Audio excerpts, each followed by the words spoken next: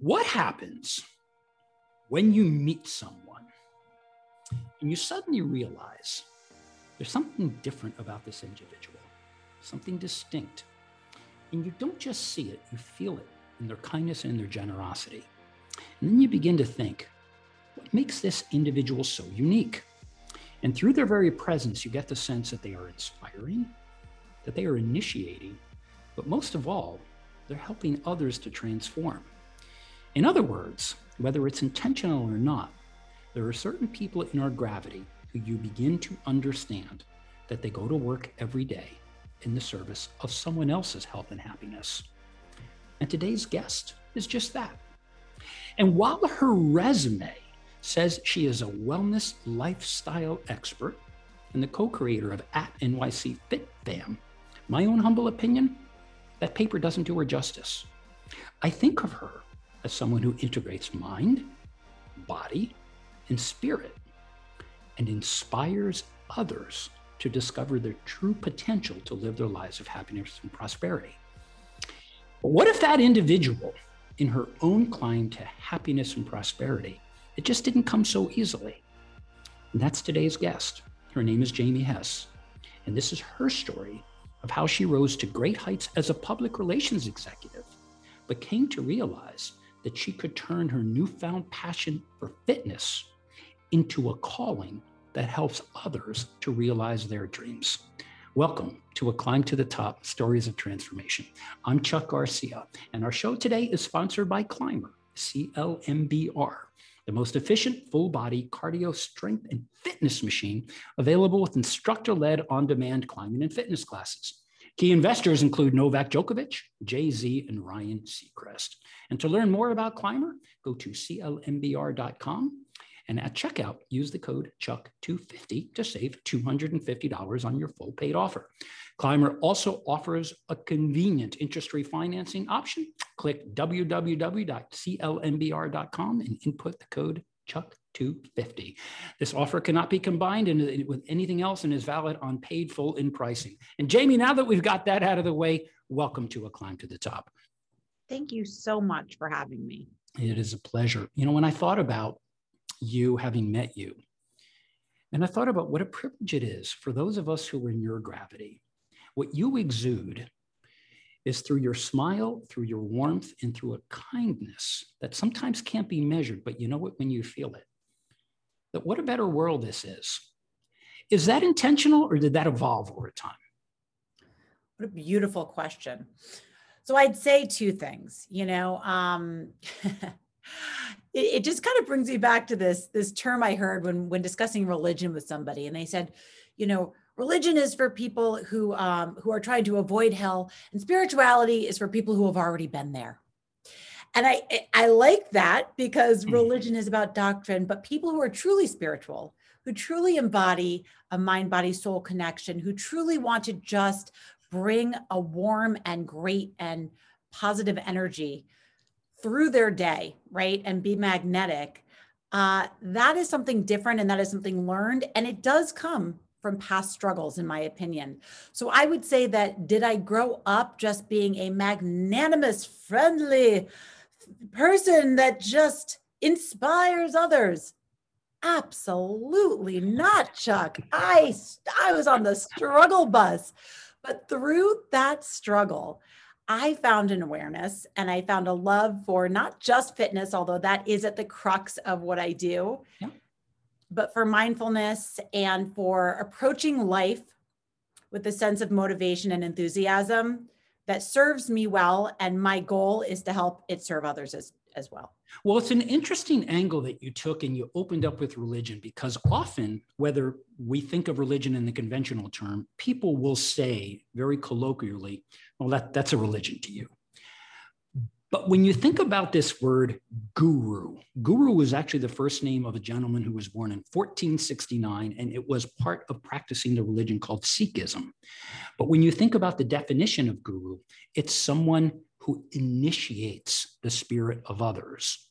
And while that word may or may not be appropriate, it's no longer used in a religious context. It's very much now secular. I think of that word, I think of you that way. Because for those who may not know Jamie, if you see her in her public face, she's working out, she's smiling, she's happy. But where was the origin if you were on the struggle bus? Walk us through your past, and then I want to get there. Talk to us about the twists and turns that led you this way. I'm going to give you like the real quick and dirty version. Okay. Love to. Yeah. So I grew up, my mom is Joan London. She was a TV journalist, of course, the host of Good Morning America for almost 20 years. Indeed. Wonderful mother, wonderful upbringing, wonderful parents. My parents loved me. I had a great childhood. And so it, like many children who grow up with some sort of kind of privilege and comfort, I ended up also falling into the trap of like a party lifestyle. And it's funny, years later, when I ended up putting that behind me and walking into recovery rooms, which was my first foray into self-betterment. Right. I heard people's stories. I was abused. That's why I drank. I had this, I had that. And you almost feel, as someone who came from a different background, well, what's my excuse? You almost feel guilty, right? For like having been struggled with addiction or whatever the case may be. And what I learned was that, first of all, it's actually, biological, pathological, and a classifiable, medical diagnoses, addiction, right? So that's a whole separate issue.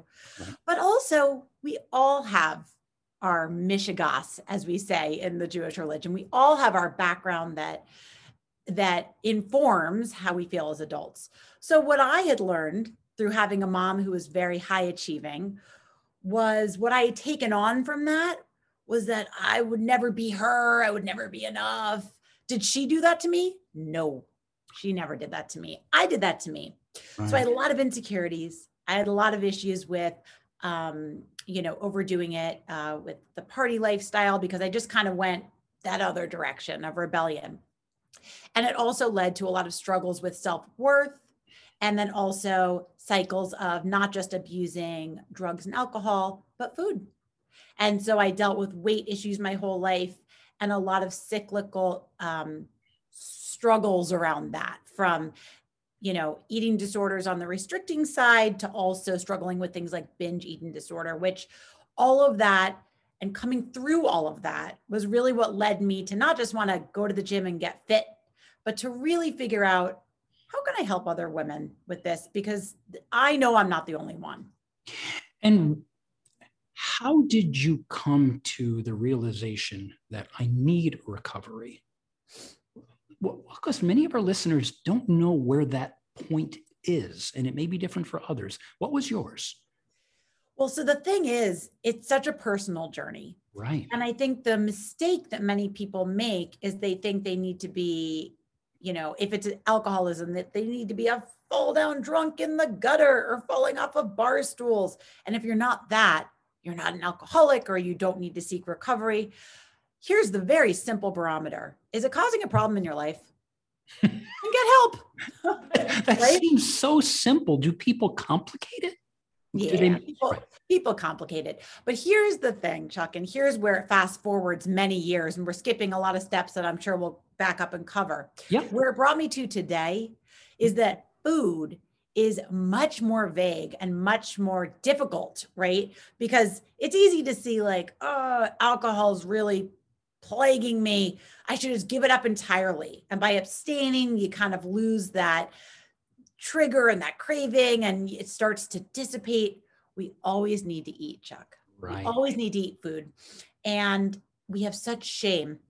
We have such shame around compulsions around food, around not having been able to stick to our diet and exercise plan when we see other people doing it. It's trending on social media. Everybody's like all about wellness. And here we are just trying to do it and failing once again. And we feel like a failure. And so we give up and we decide it's not for us. My goal is to dispel food shame. I'm sick of women being so stuck in shame about it.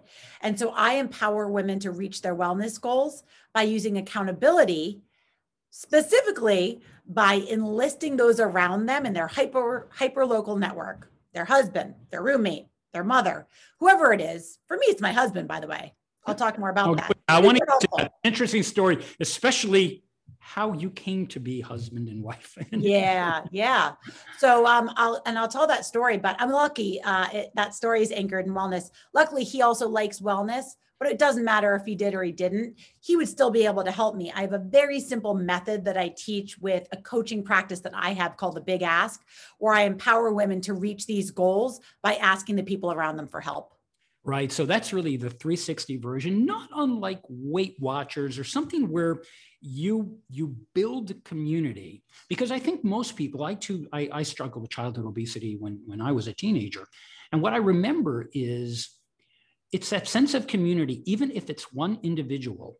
Nobody has to tell you not to eat a third bowl of ice cream. That's a no-brainer. But who is inspiring you not to? Because often when it comes to the inspirers, and I think of you that way, you're doing one of two things. You're either inspiring people to do something, or you're inspiring, this is the tougher part, you're inspiring people to not do something. On either one of those on the spectrum, where do you spend your time? Helping them to do or helping them not to do? Both. It depends. No, it is more, I would say it is more, and I hate to root anything in the negative, but it is more about helping them undo the bad habits first. And here's the thing, here's the thing, we all know what to do. Most of my clients come to me with so much information. In fact, a lot of them have a nutritional vocabulary. They know what they should do. It's not that they don't know what to do. It's that they can't make themselves not do the other bad stuff too. And, in the beginning, when they share their food with me, they'll share all these healthy meals, but the scale's not moving. And I'm like, something else is going on, right? So we have to get to the root of that. You got to get honest. You got to get vulnerable, and you got to ask for help, because when you try to do it alone, that's when it's overwhelming. And when you see that, and you see the multitude of people coming in, are there commonalities about why they are doing this? What do you see? And I want our listeners to key in on this, because any of those who are now, we're diving into a realm of relatability. What are the patterns they should look for in themselves? Here's the tough part. So many of the women that I work with, and the reason that I came to this was because this type of woman would come to me historically over the last 4 or 5 years as I was building NYCFITFAM, which is my Instagram account. And I was becoming more of a public figure with a voice around wellness and inspiring others. Women would come to me and they would say, "Can I speak to you candidly?" And I would sit down with them over a cup of coffee. And Chuck, these would be some of the highest performing women you've ever met. They are the anchors of news networks. They are, I worked in entertainment and PR, right? So they are the people that I had worked with over the span of that career that I had prior to this one, which was a 20-year career in public relations, representing all sorts of brands, big and small.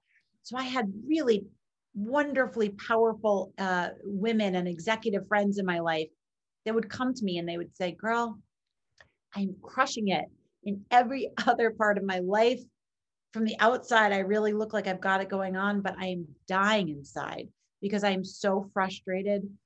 I am my own worst enemy. I sabotage my own goals when it comes to losing that 20 pounds, that, by the way, I've been trying to manage since I was 13 and I'm 50.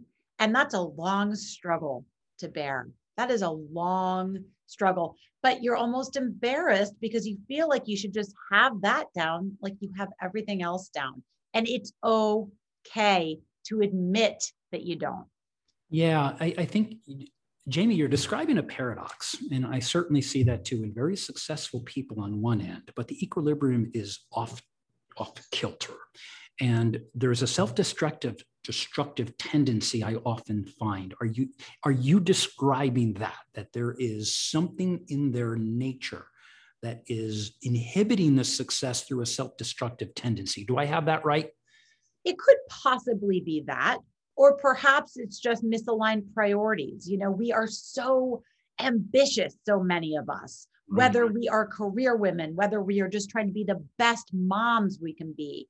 And of course, men struggle with it too, but I tend to be approached by women because we suffer in silence because we want to wear all the hats. Right. We know that today we're supposed to be boss babes and we're supposed to do all the things great and have it all together.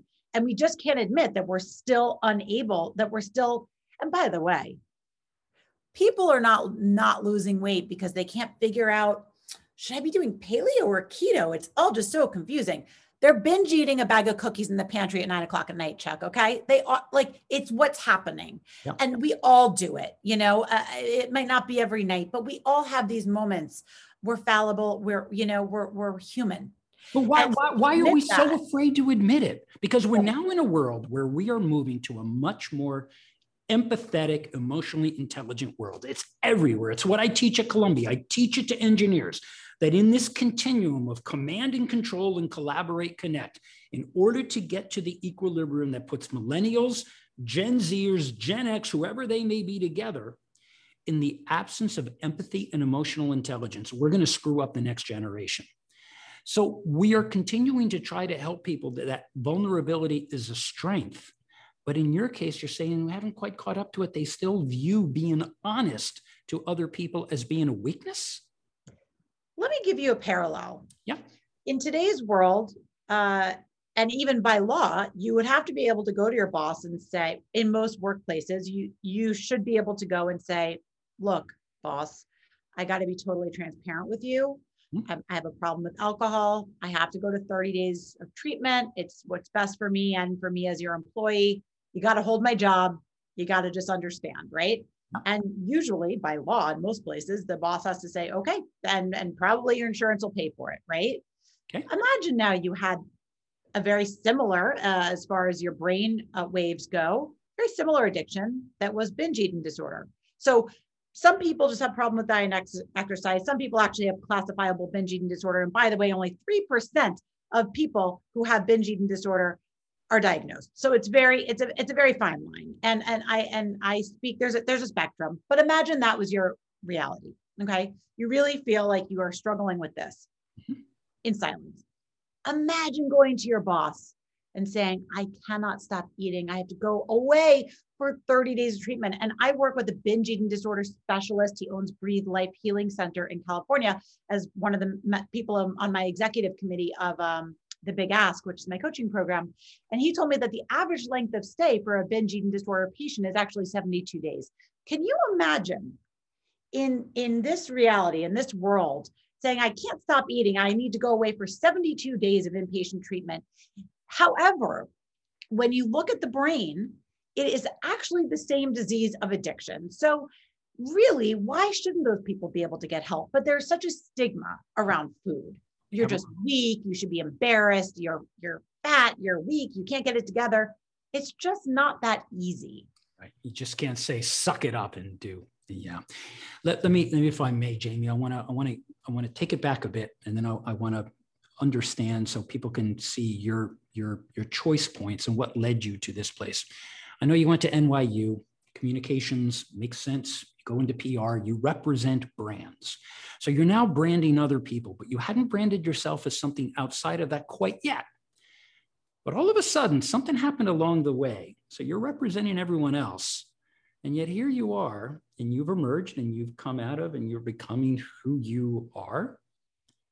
And something triggers. You decide, did you become something else, someone else?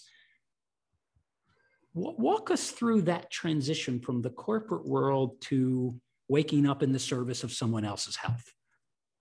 Well, I've always had a love of inspiring, and I've always tried to be a thought leader amongst my various communities, right? So I've always worn many different hats, and I would write and byline articles for publications all since I was a teenager. And I was always trying to have side hustles that had a greater good kind of sensibility. I went into PR because I was called to do it, and I loved it. I did it for almost 20 years from internships to end of career. And I loved it.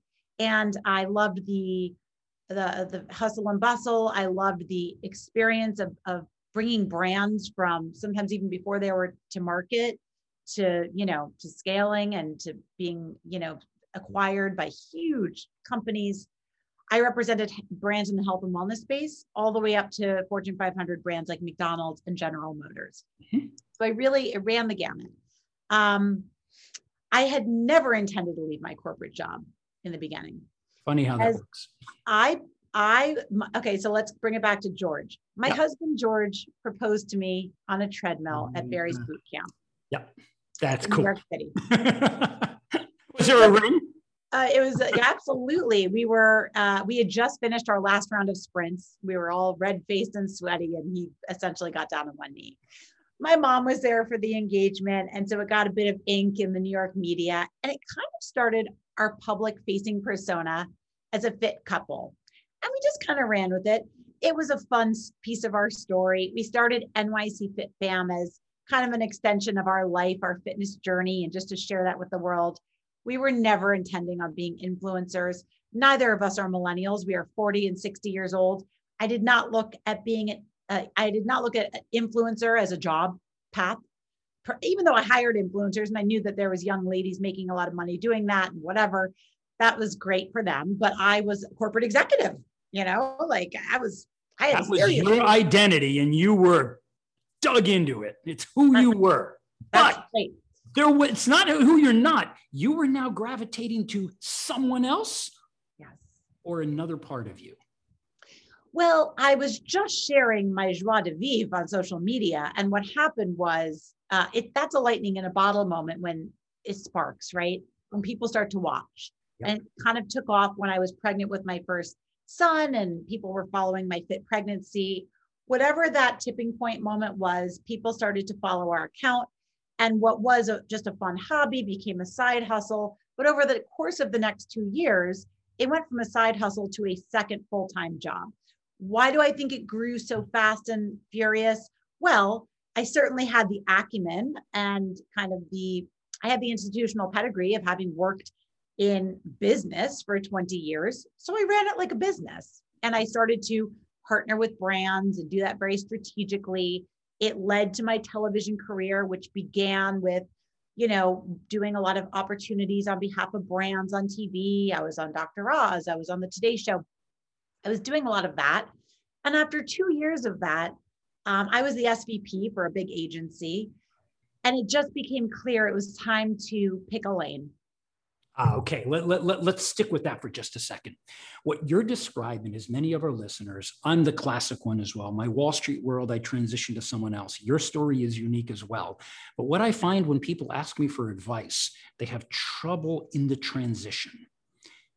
You, though, was it a conscious decision? I can no longer do both. It has to be one or the other. Did it happen with a switch or was there something gradual? Help us understand. If it happens with a switch, I would really advise you to take a step back, right? It shouldn't, it can't. There has to be a business plan. There has to be an understanding of a parallel financial spectrum. Can I really match? And you have to understand beyond your salary, right? What are the implications of leaving my corporate cushy lifestyle? I will now have, insurance that costs the same as my rent to insure my whole family. I will now have all of these other responsibilities. So I have to be able to make that, plus that. And you have to have that understanding. And if you don't have an accurate understanding of your books and your expenses, you're going to be in trouble. My husband and I sat down, we looked at all the numbers because it's great to be idealistic. Yes, at a certain point, did I want to take my passion for fitness, wellness, diet, and nutrition and make that my vocation on Instagram? Yes, what a fun job. And it has been a wonderful job that's led to a lot of other things, including my coaching practice. But you have to look at it from a business perspective first, because I have 2 kids and a family. You mean you have to pay bills too? Oh Oh yeah, these darn billers are so irritating. They send me those bills too. But you can tell them I'm so idealistic. I want to change the world. And their response is, That's right. They don't care. Here's why I'm asking that, Jamie, is many of our listeners, we have done 60 plus shows. And a lot of the feedback I get is often when they hear your story or many of our guest stories, how do you know, in spite of all of the analysis, how do you know the time is right? Mm-hmm. How did you know the time was right? What happened that, okay. Well, I waited about 18 months to 2 years on it. So I really, I evaluated it. I tried to understand if I could do both, it was scary. It was scary to leave. But what I realized was I was never really giving 100% of myself to either. Right. Every time I was doing, and also, Chuck, let's be honest, being talent undermines you as a corporate executive, and being a corporate executive undermines you as talent. So you have to understand who you're presenting to the world. And I had to make a decision. Every time I was going on television, I wasn't really giving it the time. Some of the things that are the fluffy parts of getting ready for a TV show, getting your hair right, getting your wardrobe right, but they're important because you're going on TV and representing your own brand or somebody else's brand. Well, when you're flying back and forth to corporate meetings in, Chicago and Milwaukee, and you're presenting decks and you're doing all these things, you can't be going to the hair salon. So there's only so many hours in a day. Yeah. Yeah. I think some people equate that to, when you hear others who were at these, they could be in many lanes. I got an A in this, and I was doing B in this, and I was doing A work here, but I wasn't getting it. I needed to get an A in one thing instead of a bunch of B's in a few. So to your point, Jamie, it sounded like I'm trying to serve two different lanes, and you're diminishing your own capacity in either one of them. So at some point through the analysis, you said, okay, I am going to not leave the corporate world. I am going to transition. How was it at first? Help others to understand the initiation and what that slope looked like. When I did leave my corporate job, I gave them a nice, I did 90 days. We'd had a big transition process. And then I stayed on as a consultant for 6 additional months. So I was then out of the office and helping them kind of transition everything to the new team members. And then I had to learn to work on my own. Okay. Now, the good news is I was so passionate and so enthusiastic about my business that I certainly had no problem getting up and getting my day being, finding my fire. Right. I had no problem with that. It was not like I was like not getting started on time or, my problem was the opposite. I had all of these things that I felt that had been tabled a bit because I was trying to also work a corporate job. And then I wanted to bring all of them to life in the first 30 days of being on my own. And then I got frustrated because none of them came to fruition because I wasn't really I hadn't prioritized work streams. So what I did was I brought on an executive coach, like a business coach. She's kind of like a life coach. She also brings in a bit of the woo-woo stuff, which I like. You got to find the right, my husband has an executive coach too. His isn't like that. Find the right coach for you in whatever you do. For me, I find as an entrepreneur, there's something that is very comforting about answering to a boss, right? And when you don't have that anymore, and there's no one to give you deadlines, you're like, oh man, find a coach that can help give you deadlines, or find a team and ask them to give you deadlines. Ask your bookkeeper to give you deadlines on certain projects, because it does help you structure and manage your own time. And that was part of what I learned, was to resource myself with a team and with people around me that could help me structure my own time, because I'm asking for what I need. Well, what you're describing is, to many that I've seen in the transition of this journey, they've admitted the most difficult person to hold accountable is myself, holding myself accountable to myself. It was a lot easier when there was someone externally who said, hit this, and I put the pressure on. But what you're describing are many of the characteristics where we're not taught to hold ourselves accountable, because it's always the teacher, the grade, the goal, the objective. And then here we are, bam, holding yourself accountable. So you reached out for help in a world where you say sometimes people are afraid to reach out for help. Well, I hope that you're seeing the parallels. Indeed. What's to come. That's where I'm going with this. Because, exactly. Because this is everything. Right. This is life. And it's okay, by the way, to say, like, Chuck, I would be very surprised if I left my corporate job and just figured out the whole thing on my own in 30 days. That would be otherworldly and probably a ridiculous, like standard to hold myself to. That's not realistic.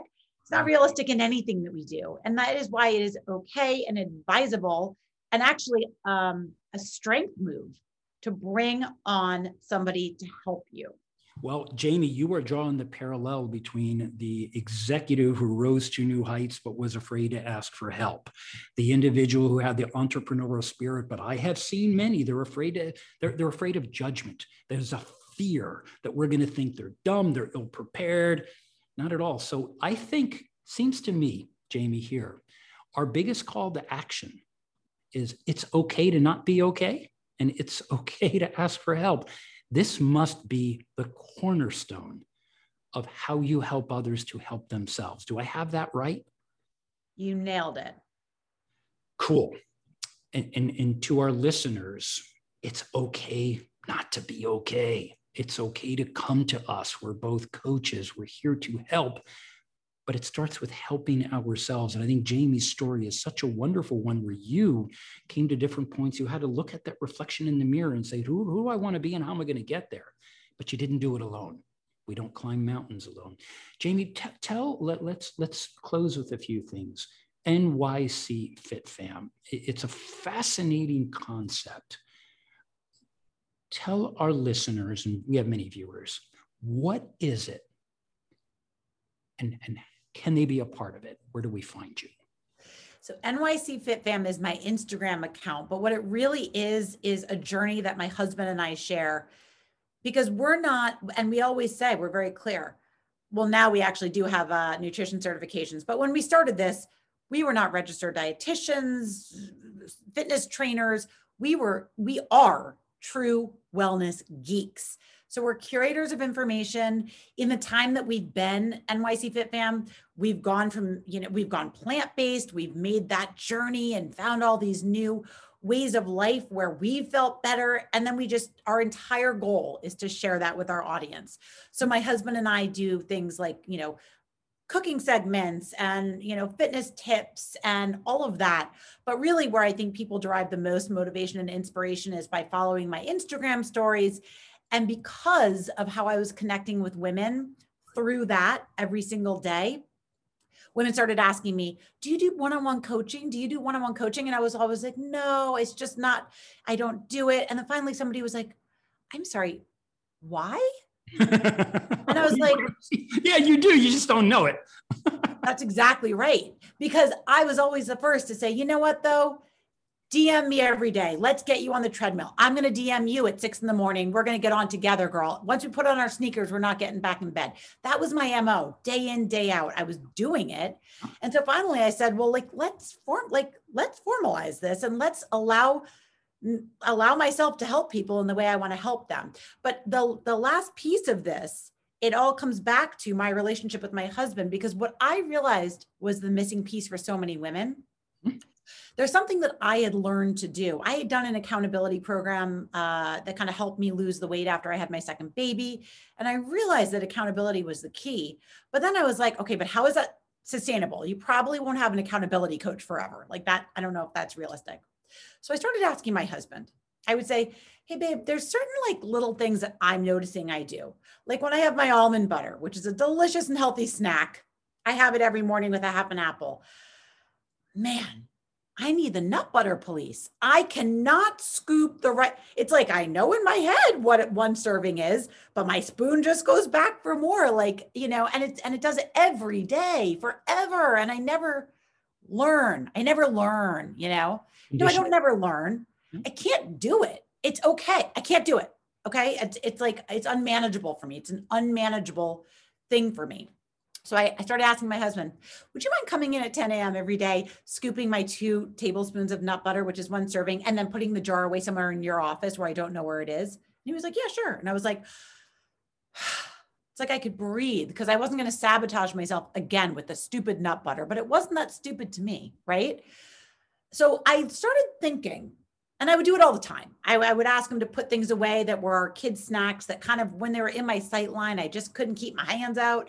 And I would ask for these just little things. I would know what to ask for. I wouldn't just say, could you help me with my diet? I would say, I struggle with this. I'm going to be really honest with you. I won't just eat 1, by the way. I'm going to eat 4. Like, I had to admit to him that, like, I will go to a place that's excessive. And in my pain, in the pain of me struggling with that, he's like, yeah, no, I'll help you with that. And it's like, but there's 2 things going on here. There is the acceptance, your self-acceptance, which is often the hardest gateway to transformation. It's accepting that. But also, you have a partner who accepts you to be helped in the way that you needed it, not some general, oh, hey, just stop eating so much almond butter. He understands the tactics by which this community that you're building is one that helps each other specific to the context of how you need that help.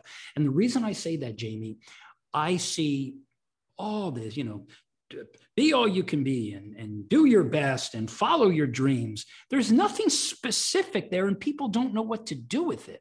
What you're describing is a metaphor for what could be much bigger issues. But if you don't get the almond butter right, you're not going to get the bigger ones right. So it has to start in the kitchen with 1 spoon and 1 jar of almond butter. Is that the way you advise people to look at their transformations? You could not be more right. And so here's the thing. When I work with one-on-one coaching clients, our 3rd session, I bring in their big ask partner. It can be their husband. It can be, their mom. Everyone has someone in their life that loves them. Right. But you have to pick someone. Okay. And the point is, in these sessions, the partner often feels like silly. It's like, are we really talking about this is awkward pudding? You know what? At 9 o'clock at night, when your wife went to get a glass of water and she opened the fridge to get the Brita or whatever out of and that pudding is in her face, and she knows that the night before she binge ate 4 of them.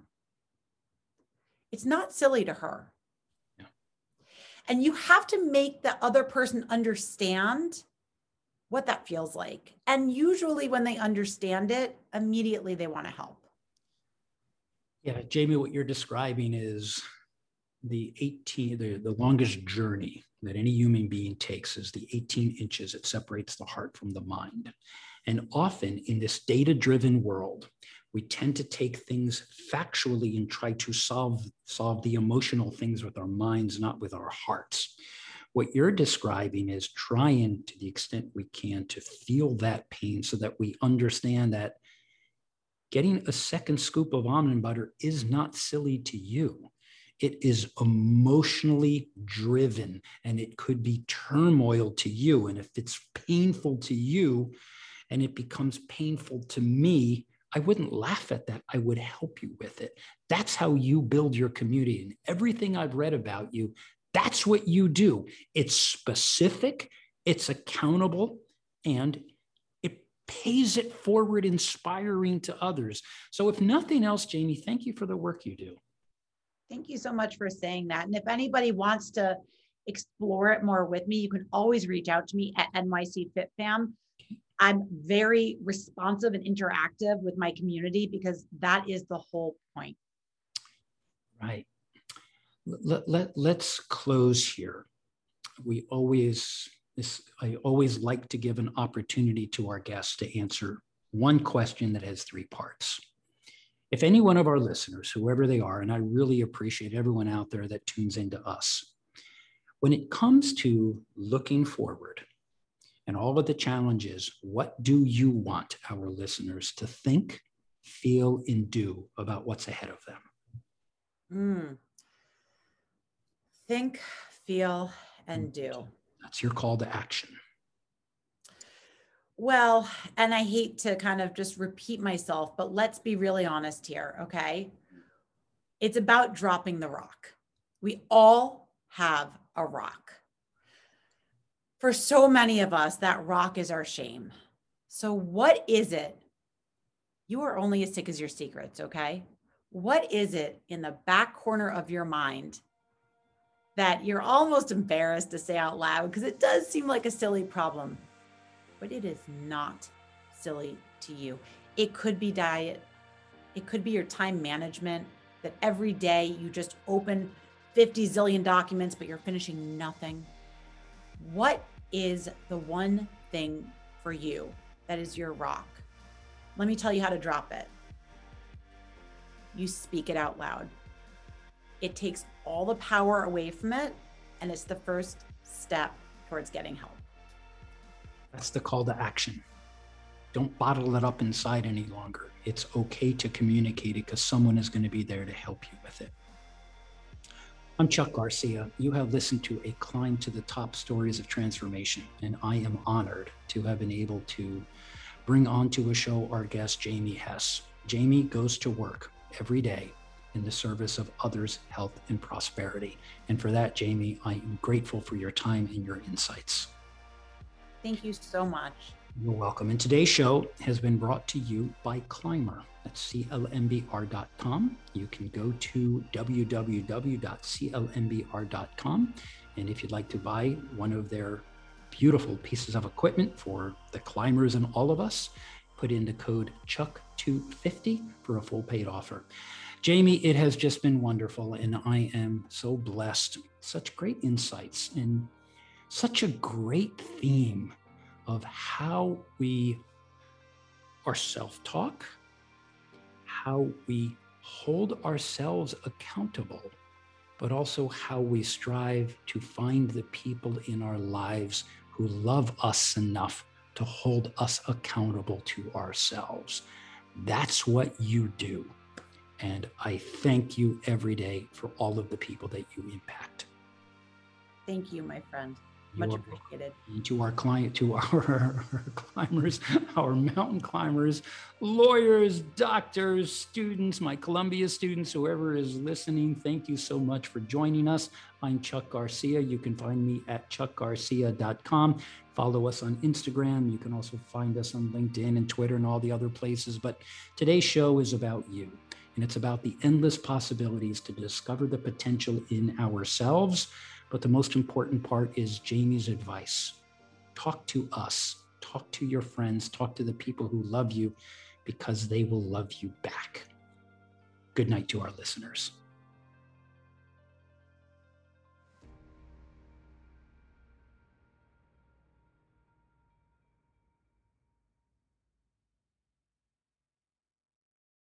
This podcast is a part of the C-Suite Radio Network. For more top business podcasts, visit c-suiteradio.com.